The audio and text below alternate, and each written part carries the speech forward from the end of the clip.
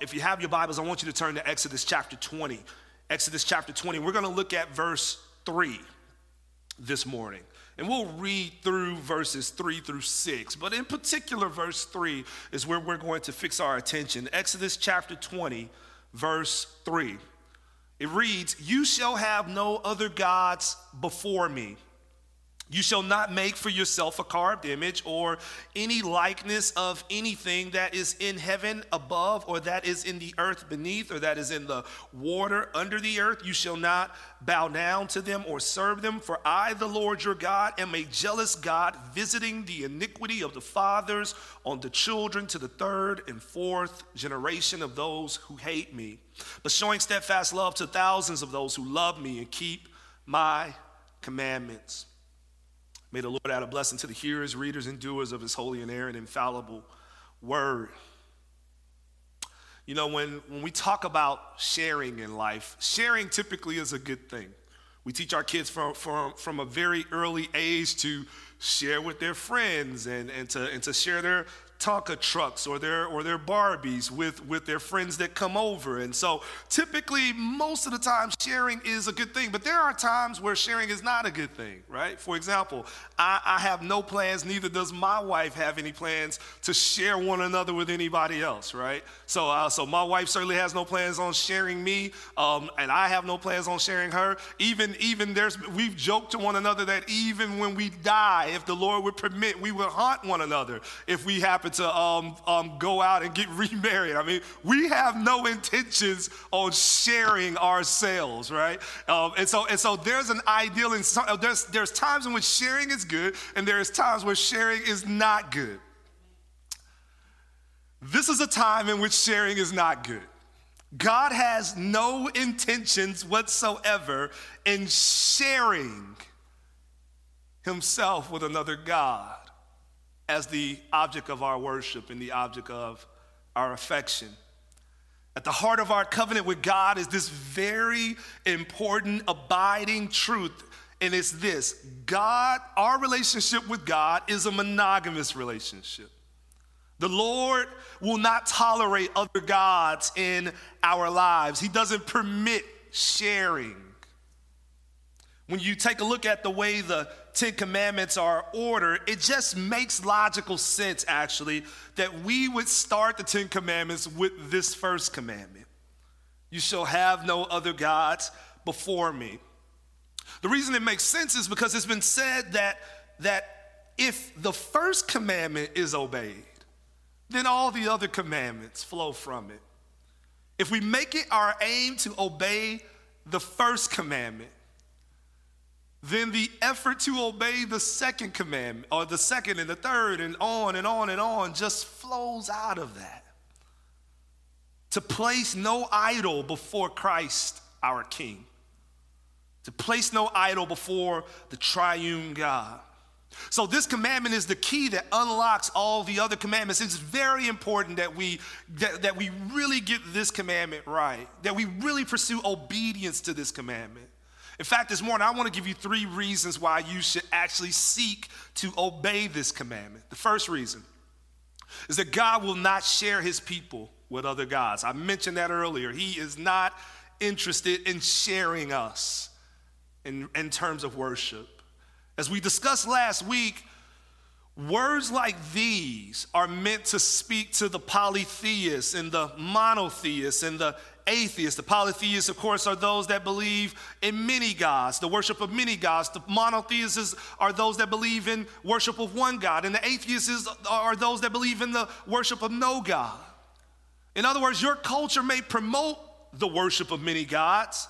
And to that, God would say, do not put those gods before me. I alone must be worshiped. Or your culture may promote the worship of no gods, but yourself ultimately. And to that, God would say, do not put any other God before me, even yourself. I alone must be worshiped. Or your culture may even promote the worship of one God, just not the triune God. To that, God would say, do not put that God before me. I alone must be worshiped. You see, God will not be one among many. God will only be satisfied if he is the exclusive.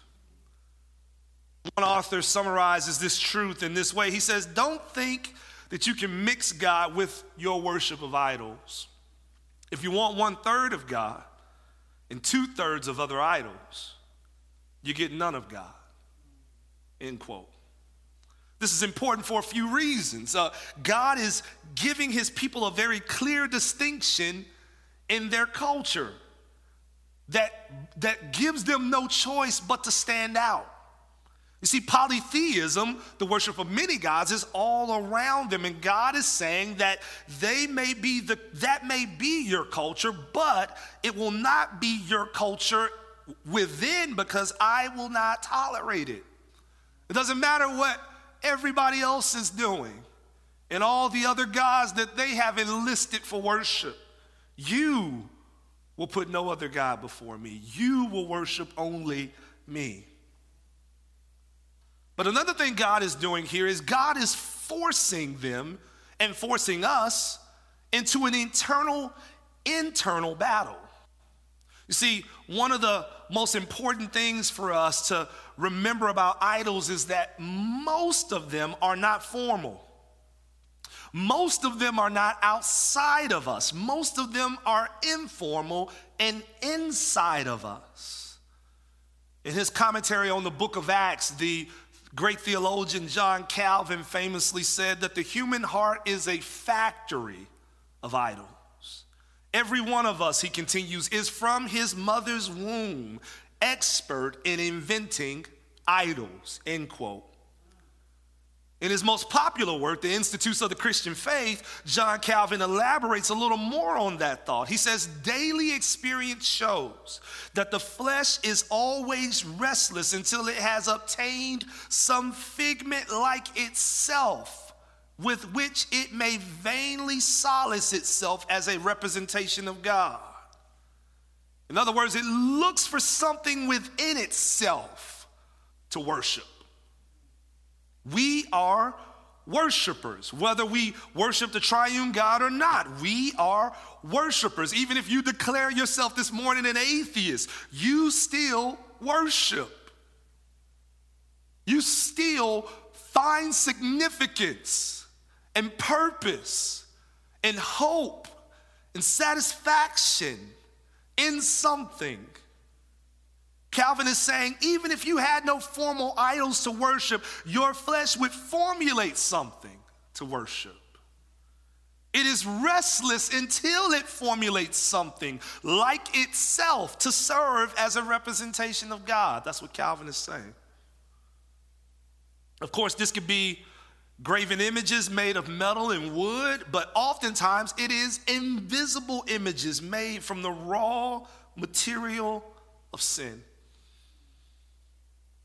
Sometimes it is the idol of sex stirred up and fomented from unchecked lustful thoughts and actions, or from lies that tell us the greatest right we have is to be sexually satisfied at all costs. Sometimes it's the idol of greed, cultivated over years of believing the lie that money can bring ultimate salvation, leading us to close up our bowels of compassion and fight to hoard as many dollars as we possibly can out of the sheer right versus the need. Sometimes it is the idol of racism, developed from the pride we have in our ethnicity or the fear we have of other ethnicities. Sometimes the idol of nationalism, developed in our misplaced confidence in our own country's exceptionalism, leading to some of the unfortunate events that we witnessed this week. We are worshipers. And so when our worship of the one true God is empty, we will always fill the void with an idol. God's words, "You shall have no other God before me," are a collective acknowledgement that if you don't put me first, something else will go there, but I will not share you with that other thing. I get all of you, or you get none of me. I'm not sharing you with other gods. I will not be accessorized amongst many. In fact, we see this in clear flashing lights in the book of Ezekiel, chapter 14, verse 1 through 3. Ezekiel says this. He says, "Then certain of the elders of Israel came to me and sat before me, and the word of the Lord came to me. Son of man, these men have taken their idols into their hearts," very important, "and set the stumbling block of their iniquity before their faces. Should I indeed let myself be consulted by them?" Here's what's happening here in this text. Israel's leaders are struggling pretty badly. Babylon has decimated Israel, taken most of its population into captivity and back to Babylon, and the folks remaining in Jerusalem are left deeply discouraged. So the Jerusalem elders, those left in Jerusalem, begin to bring idols into the temple out of the thought that God has possibly or probably even abandoned them.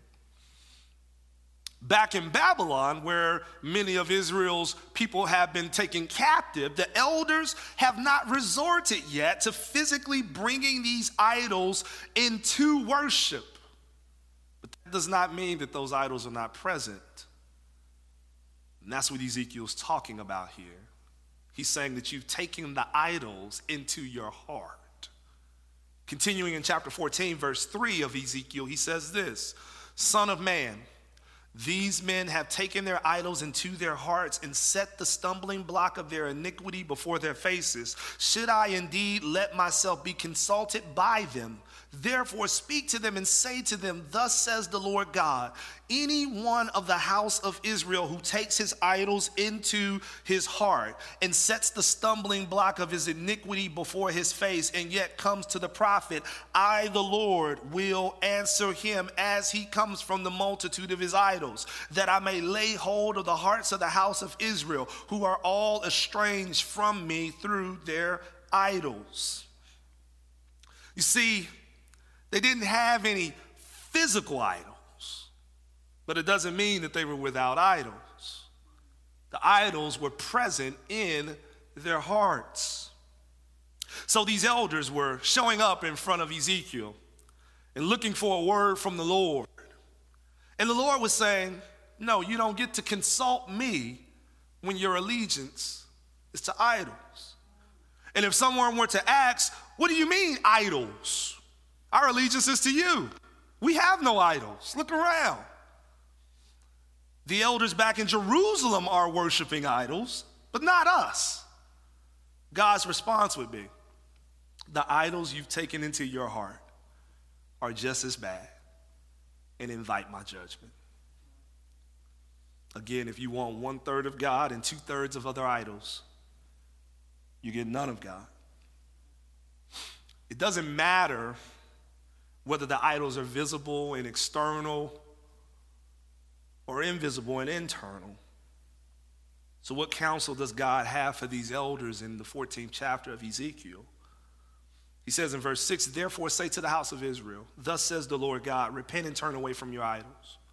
And turn away your faces from all your abominations, for any one of the house of Israel or of the strangers who sojourn in Israel, who separates himself from me, taking his idols into his heart and putting the stumbling block of his iniquity before his face, and yet comes to a prophet to consult me through him, I, the Lord, will answer him myself, and I will set my face against that man.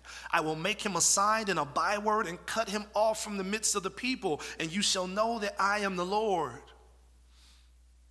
He tells them to repent from your idolatry, the idolatry where you try to replace me by bringing idols into my house of worship, and the idolatry where you try to share me by taking idols into your heart while consulting my prophets about your future.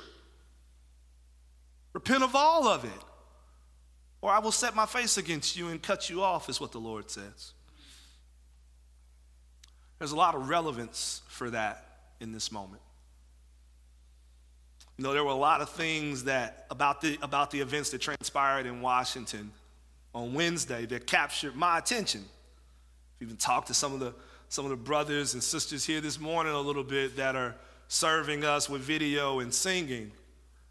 But the biggest thing that stood out and grieved me the most, aside from the deaths that was suffered, was the attempt to fuse together the insurrection attempt with the gospel of Jesus Christ, and to make it seem like they were one and the same. There was an opening lead from an article that I read this week, and it went as follows. The name of God was everywhere during Wednesday's insurrection against the American government. Did you hear that? The name of God was everywhere during Wednesday's insurrection against the American government. The mob carried signs and flags declaring, Jesus saves, and God, guns, and guts made America. Let's keep all three. Further down in the article, you get this line. Defiant masses literally broke down the walls of government, some believing they were marching under Jesus' banner to implement God's will to keep the president in the White House. End quote. Family, this is the embodiment of Ezekiel 14. This is not mere political engagement. This is not merely casting a ballot for Trump or casting a ballot for Biden or casting a ballot for an independent option. And I'm not here to bind your conscience on any of that. That's not my job nor my focus, because these decisions are far too complicated with far too many layers for me to try to do that.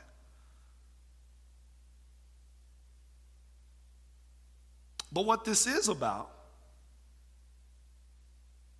is that Wednesday's storming of the Capitol was also fused or attempted to be fused and aligned together with the message and the hope of the gospel. That's why I call it an embodiment of Ezekiel 14. I call it that because what happened Wednesday was people being so convinced that God needs one candidate or the other to accomplish his will that they have to storm the Capitol in violence in his name in order to force it into existence. I call it that because what happened Wednesday was people so identifying with their preferred political party and politician that they cast their movement to overturn the results as a Christian movement of good versus evil. This is saying the same thing that the elders in Babylon were saying. We have no idols because you don't see any idols, because there are no idols to touch. When in reality, what we have done is taken the idol of political partisanship into our hearts and consulted God as we have that idol harboring in the places where only he is supposed to abide. As we saw this week, it is deadly to walk in idolatry. But more importantly, God is not interested in sharing himself with any of this. He's not interested in sharing himself with politicians and GOPers and Democrats and independents. None of them have place on his throne.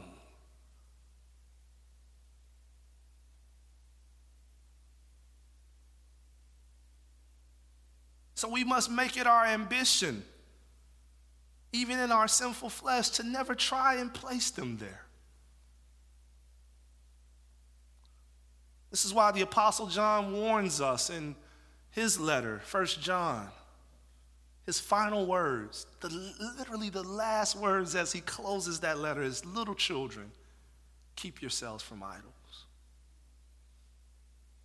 This troubling moment in history actually leads us to another very important point that we need to consider as we obey the commandment to put no other God before the triune God. Why should we obey the commandment? Because idols always promise more than what they're able to deliver. Why do we even pursue idols? Because we follow idols because of what they make or because of the promises they make to us.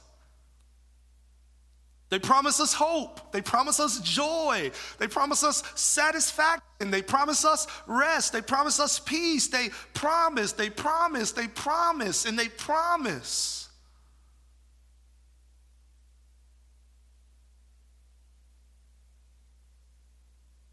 That's why there's so much reckless ambition right now in our country, because of promises. That's why people are pushing through on the Capitol and pushing gates down and doors down, and people are locked in rooms in fear of their lives because the idols have promised us. Even personally, even in our own lives right now in this very moment, many of us are tempted to reject God and turn towards unhealthy relationships because of the promise of more happiness that we've been given by those idols. Some of you are tempted to turn right now towards giving into your fleshly appetite, whether that be sex or whether that be stuffing your belly with wine or stuffing your belly with food and looking for that satisfaction. And in doing so, you're rejecting the truth that only God can satisfy. And why are you doing that? Because the idols have promised you that satisfaction. Some of you are tempted to try and force God into your work agenda and in your career plans and your ambitions because you believe that the career is going to give you ultimate joy. So you are carving off God into a third in order to serve the 2/3 of career. Why? Because it's promised you joy. Some of you believe the Democrats are going to secure peace for you. Some of you believe that the GOP is going to bring security for you. Why do we do this? Because sin has left us with eternal longings, deep soul desires, and idols promise us that they can deliver those things. And they never do it. They never do it. How many times have you traded in obedience to God to follow one of these idols along the trail? One of these idols that has told you that this time is going to be different. This time, exactly what you're looking for, you're going to find it. This time the money will make you happy. This time the influence will satisfy you. This time that political party or that politician will deliver the security that you've been dreaming of and that you've been waiting for. This time the relationship will satisfy you. And every single time you pursue the ends that God has instructed you not to, you're left empty yet again and with more regret than the time before. Our idols promise and promise and promise. They always over promise and they always under deliver. And why is that? Habakkuk chapter 2 says, "What profit is an idol when its maker has shaped it? A metal image, a teacher of lies. For its maker trusts in his own creation when he makes speechless idols. Woe to him who says to a wooden thing, awake, to a silent stone, arise. Can this teach? Behold, it is overlaid with gold and silver, and there is no breath at all in it. But the Lord is in his holy temple. Let all the earth keep silence before him." They promise, and they promise, and they promise, but they can never deliver. They have no resurrection life in them. They have no creative power in them. They have no eternity in them. In fact, one pastor captures this sentiment so well, and he literally mentioned this week, and I caught it, and I was like, that is so true. He said this, idols promise peace, but give us prison instead. Idolatry can't deliver what you're looking for. But there is something that they are always sure to give us. Bondage. Bondage. In fact, Romans chapter 1 is a highlight of this bondage that idolatry leads to. In chapter 1, verse 18, it says, "For the wrath of God is revealed from heaven against all ungodliness and unrighteousness of men who by their unrighteousness suppress the truth. For what can be known about God is plain to them because God has shown it to them. For his invisible attributes, namely his eternal power and divine nature, have been clearly perceived ever since the creation of the world and the things that have been made. So they are without excuse. For although they knew God, they did not honor him as God or give thanks to him, but they became futile in their thinking and their foolish hearts were darkened. Claiming to be wise, they became fools and exchanged the glory of the immortal God for images resembling mortal man and birds and animals and creeping things. Therefore, God gave them up in their lust of their hearts to impurity, to the dishonoring of their bodies among themselves, because they exchanged the truth about God for a lie and worshiped and served the creature rather than the Creator, who is blessed forever. Amen." Do you see what happens when we trade in the Creator for the creation? It causes a corroding effect on us. When we turn towards idolatry, we lose our sense for God. Because we replace it with an imposter. Sexually, we lose our ability to capture God's will for us. Relationally, we lose our ability to capture God's will for us. Practically, as it relates to day-to-day wisdom, it becomes difficult to attain and difficult to grasp. And idolatry ends up leaving us doing things and asking ourselves, why on earth did I do that? It's because it promises peace, but it gives us prison instead. Leaves us making silly decision after silly decision. Because it's promised and promised and promised and underdelivered.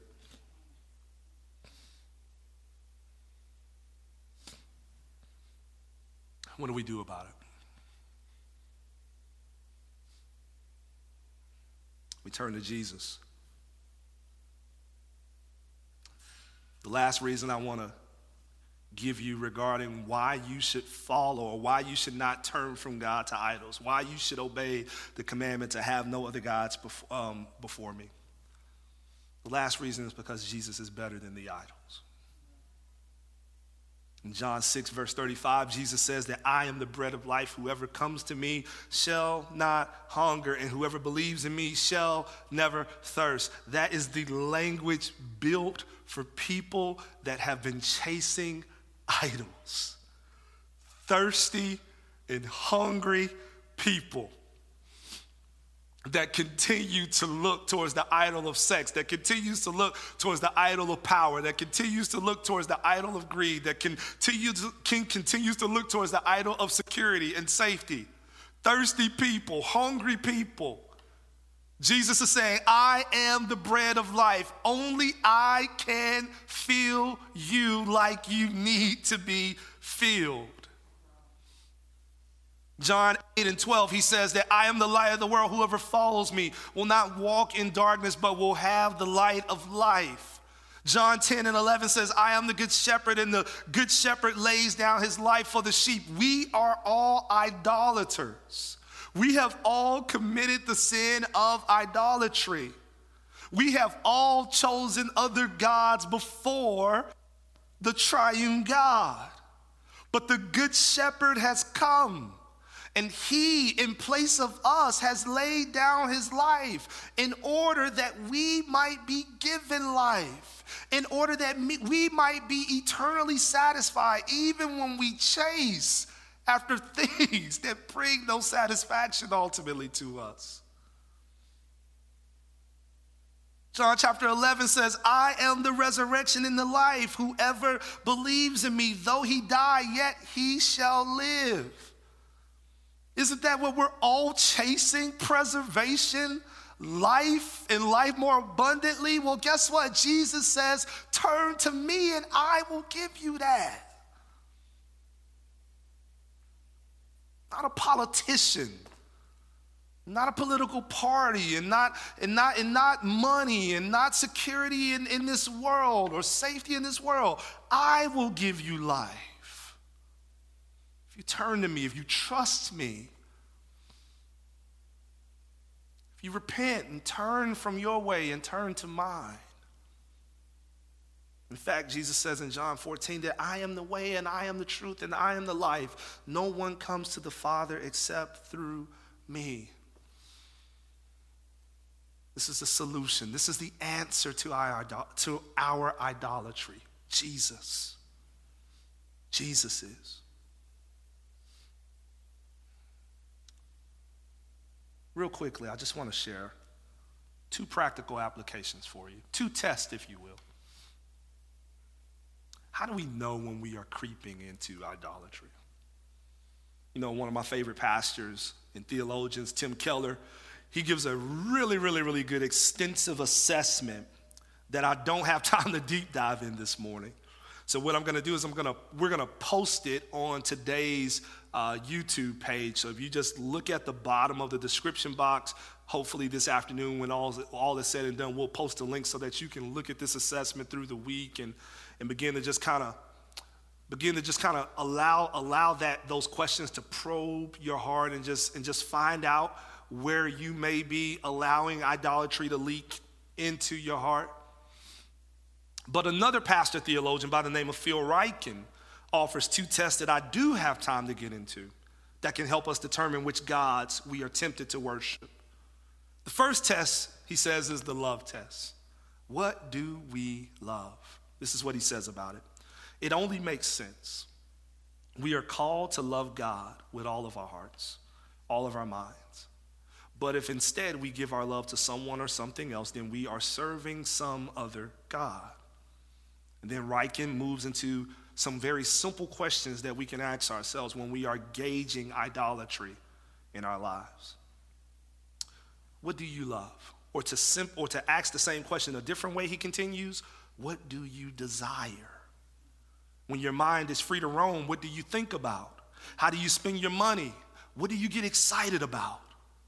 He continues, a false god can be anything that we focus on to the exclusion of God. It could be a sport, it could be recreation, it could be a hobby, it could be personal interests, it can be an appetite for the finer things of life, it could be a career ambition, it could be personal health and fitness, it could be even a ministry in the church. Certainly, we are allowed to enjoy the good things in life, but we must not allow them to replace God as the object of our affections. And then Ryken moves to the second test. Here's the second test to gauge our idolatry. The trust test. What do you trust? Where do you turn in times of trouble?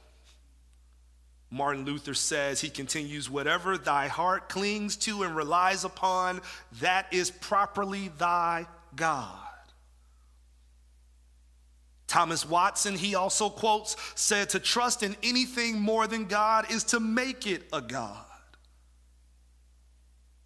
And then he continues and says, this makes sense too. We are called to trust in God alone for our salvation. But if we put our trust in someone or something else, we are serving some other God. So what do you trust? Some people trust their addictions. When they are in trouble, when they are lonely or discouraged, they turn to drugs, alcohol, or sex, or shopping, or some other obsession to pull them through. Other people trust things that are good in themselves, but that nevertheless have a way of replacing our confidence in God. Some trust their job, their insurance policies, or their pension plans for their security. Some put their faith in the government and its control of the economy. Some trust their families or their social position. Some people trust science and medicine. God can use all of these things. He continues to care and provide for us, but we are to place our ultimate confidence in him alone. End quote. Test. This week, why don't you spend some time mulling over that and pondering that in your devotion time. And as you begin to identify those areas of idolatry in your heart, don't panic. Take them to the Lord. And ask the Lord to do the work that only he can. And to help us, to draw us more, to deepen our appreciation for him more, to deepen our satisfaction in him more, and to help us by the grace of God, by his grace, and with the power of his Spirit, put no other gods before him. Would you pray with me? God, we love you and we thank you so much.